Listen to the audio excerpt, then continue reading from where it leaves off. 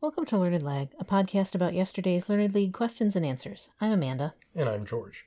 Amanda and I are both in Zephyr A. This is season 26 for me and season 22 for Amanda. This is day 20 of season 94. And if you're wondering, we didn't do day 19. Nope. We were overtaken by events. Yep. Our first question today, though, asks us for the informal name of an art exhibition that introduced modern art to America in 1913. Asks us for a type of building in New York City that it was held in. And I kind of thought like a harbor or a dock or pierside for this for a long time. Okay. Just like, I don't know why I had this sort of mental image of a very glassed in sort of building that this was in. And I don't know why, because I can't imagine I've ever seen pictures of this thing or heard about it. And finally, I got away from that just because I feel like that's not really a building. Like a harbor isn't a building. A dock isn't a building. It's not a thing you could have an art exhibition in. Right. So I tried thinking of other ones, and I thought I kind of bounced between church and cathedral for a while. Okay. Like, there's some kind of the church show, the cathedral art show, something like that. And finally just sort of punted to church. Okay. Yeah, I didn't know this one, certainly. And the possibilities I was considering were either public library, public school, or factory were the ones that I thought, these are places that are large with large open spaces that people could come to and view these new works of art. And I kind of, narrowed it down to what sounded most like the kind of space that would house an exhibition of a bunch of, modern art paintings. And that was factory. I thought that seemed like the most likely of the three that I could think of. I thought I wasn't sure how many public libraries kind of were out there in 1913. Kind of similarly, public schools, was that really, that far back in the history of the city of New York, which is where this was. And so I thought, I'm certain there were factories out there, so that seems like the kind of space that you could, that would be a controversial or innovative kind of place to put your modern art exhibition for the very first time. So I put factory. It was the Armory. Okay, which I guess maybe I've heard of that. Maybe, yeah. I mean, I've heard of the Armory in a very different context. Yeah. But, yeah, not that one that I know of. It just certainly wasn't at the top of my mind. No, same here. Question 2 asks us for the name of an airline that is the flag carrier of Hong Kong and uses an ancient name for China. So this one tripped me up for a long time, and then additionally for a short time. I was initially thinking of like the Chinese translation of the name China, or like the words in Chinese that are used for China, which is Chung Kuo. And at the same time, I sort of thought, I don't think that's necessarily an ancient or an old term. It's still in use as far as I know. But I was kind of stuck on that for a while because I was like, I don't, what could this name be? Kind of thinking it has to be something in Chinese or standing for something in Chinese. For a while I was thinking of putting down like CK Air or something like that. But then I, kind of thought, well, maybe I'm thinking of this sort of the wrong way. And in, an ancient name for China that isn't Chinese. And I also kind of started thinking around like, well, just what airline names do I know to try to get those circuits turning in my brain. And so went through the ones I could think of for, Asian airlines are probably the ones I know the least about. I noticed that this was a One World Alliance member, and I thought, I can't remember what other airlines might be in that. I was considering like Delta and KLM maybe were in there. I thought maybe, does KLM stand for something?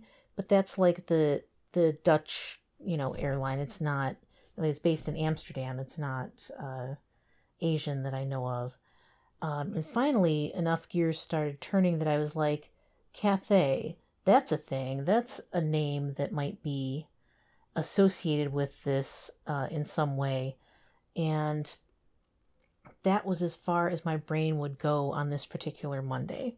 I ended up putting down Cathay Air just because it says, the name of the airline is required. So I figured, okay,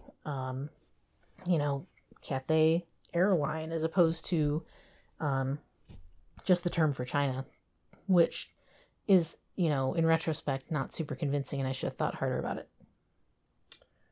I remember years ago learning that Cathay meant China.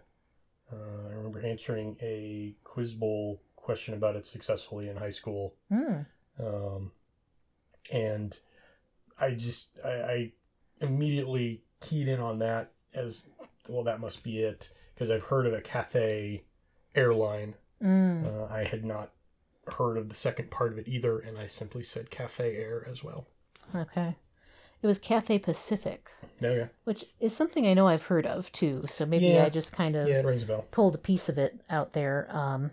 I went and looked this up a little bit in the faint hope that Cathay Air might by itself be accepted. And I don't think it will be. It's, the article says, the Wikipedia article is basically, it was always called Cathay Pacific. The interesting thing about that is that was a sort of aspirational name for the airline. Like it was formed in, the 40s or something like that. And they named it with the hope that someday their planes would cross the Pacific. But there weren't flights that went that far, in those earlier days. And so finally they sort of lived up to their name in like 1970 or 71, and actually managed a trans-Pacific commercial flight, I guess. So now I will never forget that it's Cathay Pacific. Sure.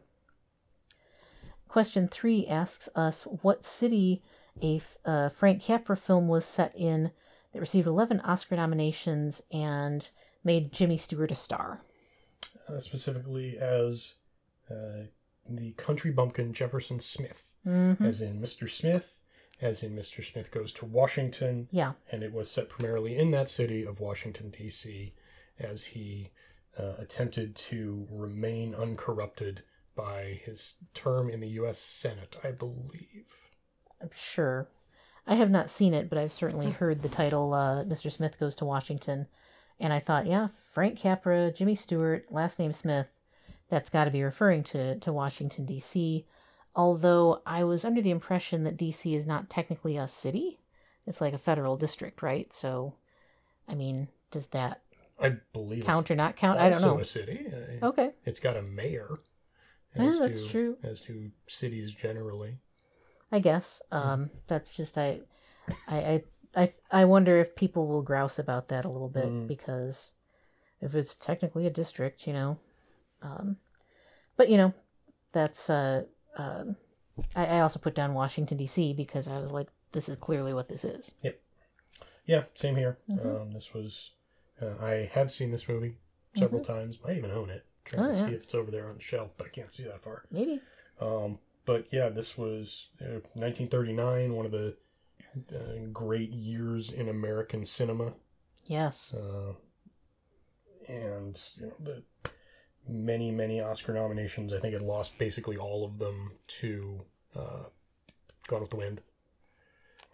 Or was it Wizard of Oz? Wizard of Oz also came out in 1939, I believe. And yeah, just an absolute murderer's row of movies that year. Right. But yeah, once I got to Smith in particular, I was like, okay, yeah, this is definitely Mr. Smith Goes to Washington. Yep, and that was the correct answer. Question 4 asks us for the last names of all of the women who have been Prime Minister of the United Kingdom. Yeah, so the 3 that I knew right off the bat, because here we are in late history and current events territory, are Margaret Thatcher, Theresa May, and Liz Truss, who just got elected to the position. I tried to think, was there some additional one that I, back somewhere in between like Cameron and those guys.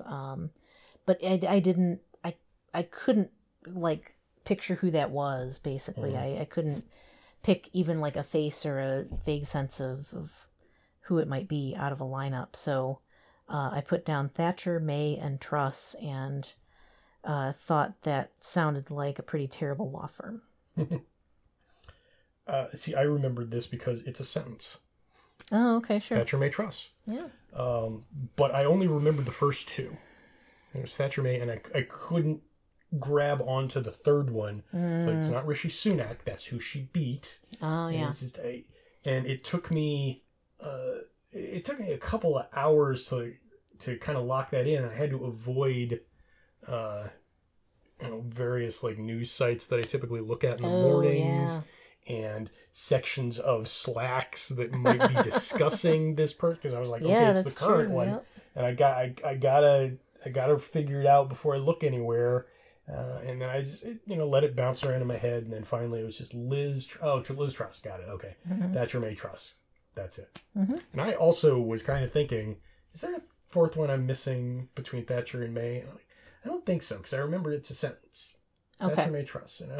Thatcher, Smith, May, Truss. No, that doesn't make any sense. Any second name in there in between those. So yeah, we'll go with Thatcher, May, Truss. And that was the correct answer. Question 5 asks for the name of Muslim guerrilla fighters who resisted the Soviet occupation of Afghanistan. This is the Mujahideen. Yes. As made famous in the end credits of Rambo 3, which thanked or dedicated the movie to the brave Mujahideen of Afghanistan, and has become a lot cringier since the Mujahideen decided that the Soviets weren't the only evil empire. Yeah. I did have some trouble in remembering, is it Mujahideen or Mujahideen? And I can kind of pronounce it either way. Or both. If it's AHA, AHI, IHA, IHI, I can justify any of those in the way that I remember hearing it. But I finally just went with Mujahideen. Mm-hmm. Yeah, I mean, and I think you would probably get credit either way, truthfully, because it runs together. It's, as a 4-syllable word that gets pronounced pretty quickly. But this one I just kind of knew. This is one of those ones that's been in world history the correct amount of time from when, like, I started to become aware of it as current events, and just kind of knew this was that group in Afghanistan. And it's one of those ones that I can conjure up hearing in an NPR voice a lot. You'd hear about it a lot in the 80s, which was my biggest NPR exposure, probably, either consciously or unconsciously. And so, it's one of those, for me, definitely a sticky word that's, unusual, especially relative to English terms. And having seen it spelled a couple of times, the spelling is pretty sticky for me too. Like I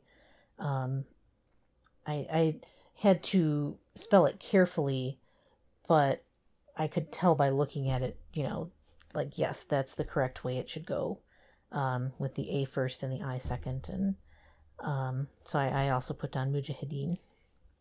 And that was correct. Question 6 asks us for the one-word title from shared by songs by Frankie Avalon, Carly Simon, Bronski Beat, Annie Lennox, Jadakiss, and Jason Aldean. This one is the one that I'm really just smacking my head about repeatedly at this point. My main in for this one was Annie Lennox, because I'm a huge fan of hers. And 1992 would have been when her big solo breakthrough album Diva came out. And so I know pretty much all the songs on that album really well. At least I thought I did. and I know, many of the titles are not a single word, like Walking on Broken Glass, all these various possibilities. So the ones that I narrowed it down to were Precious, Cold, and Why. I don't know if cold is really a single, it might be cold, cold, cold or something like that, because that's how the chorus sounds.